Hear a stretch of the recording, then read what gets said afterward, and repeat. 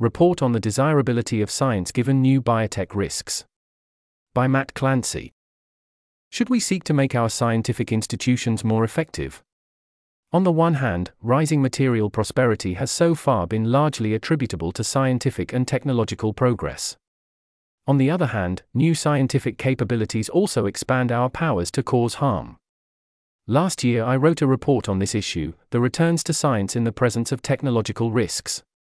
The report focuses specifically on the net social impact of science when we take into account the potential abuses of new biotechnology capabilities, in addition to benefits to health and income. The main idea of the report is to develop an economic modeling framework that lets us tally up the benefits of science and weigh them against future costs.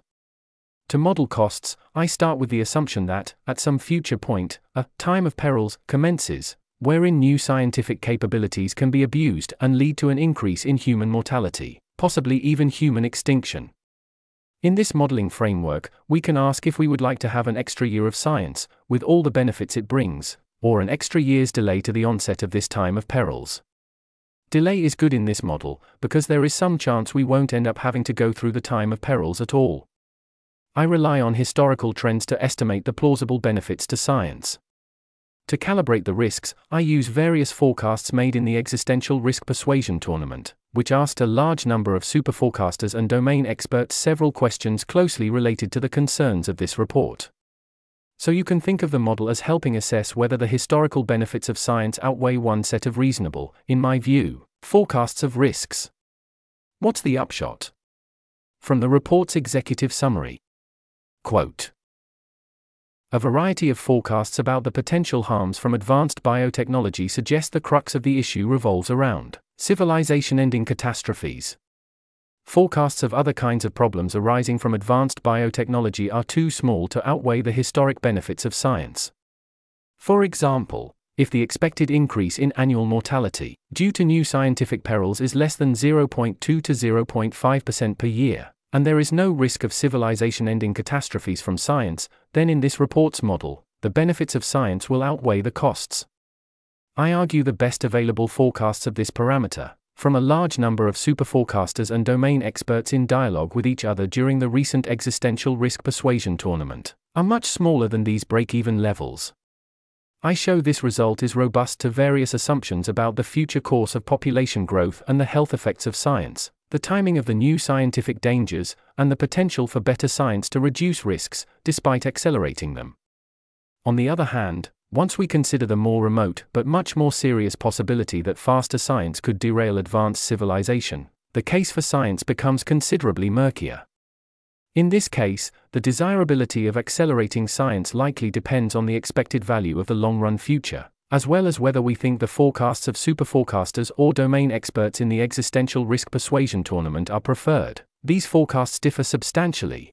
I estimate domain expert forecasts for annual mortality risk are 20x superforecaster estimates, and domain expert forecasts for annual extinction risk are 140x superforecaster estimates.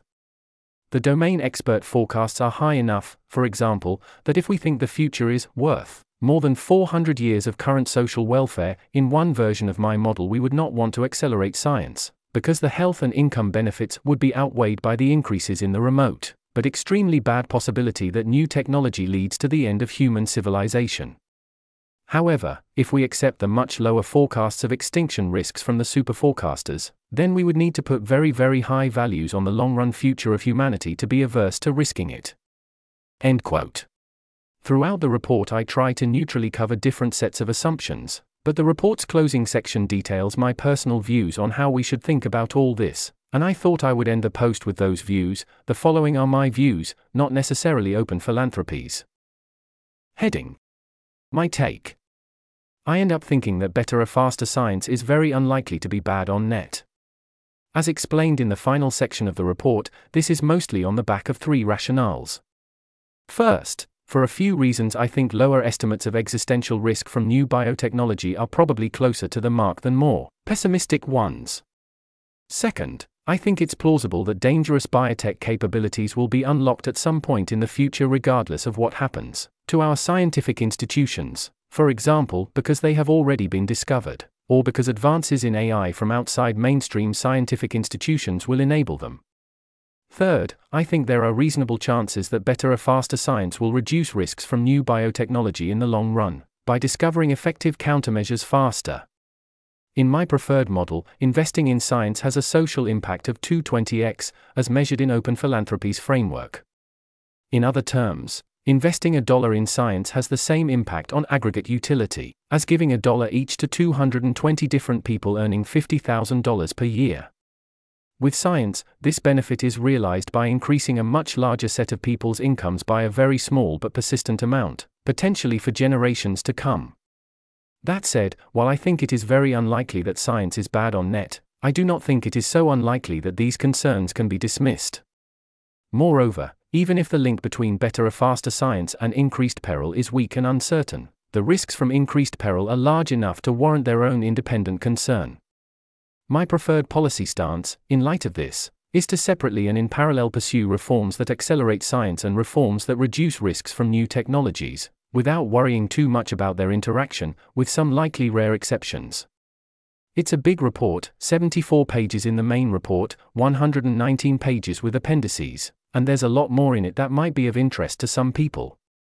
For a more detailed synopsis, check out the executive summary, the table of contents, and the summary at the beginning of section 11. For some intuition about the quantitative magnitudes the model arrives at, section 3.0 has a useful parable. You can read the whole thing on archive. This article was narrated by Type 3 Audio for the Effective Altruism Forum. It was first published on January 17, 2024. To report an issue or give feedback on this narration, go to t3a.is.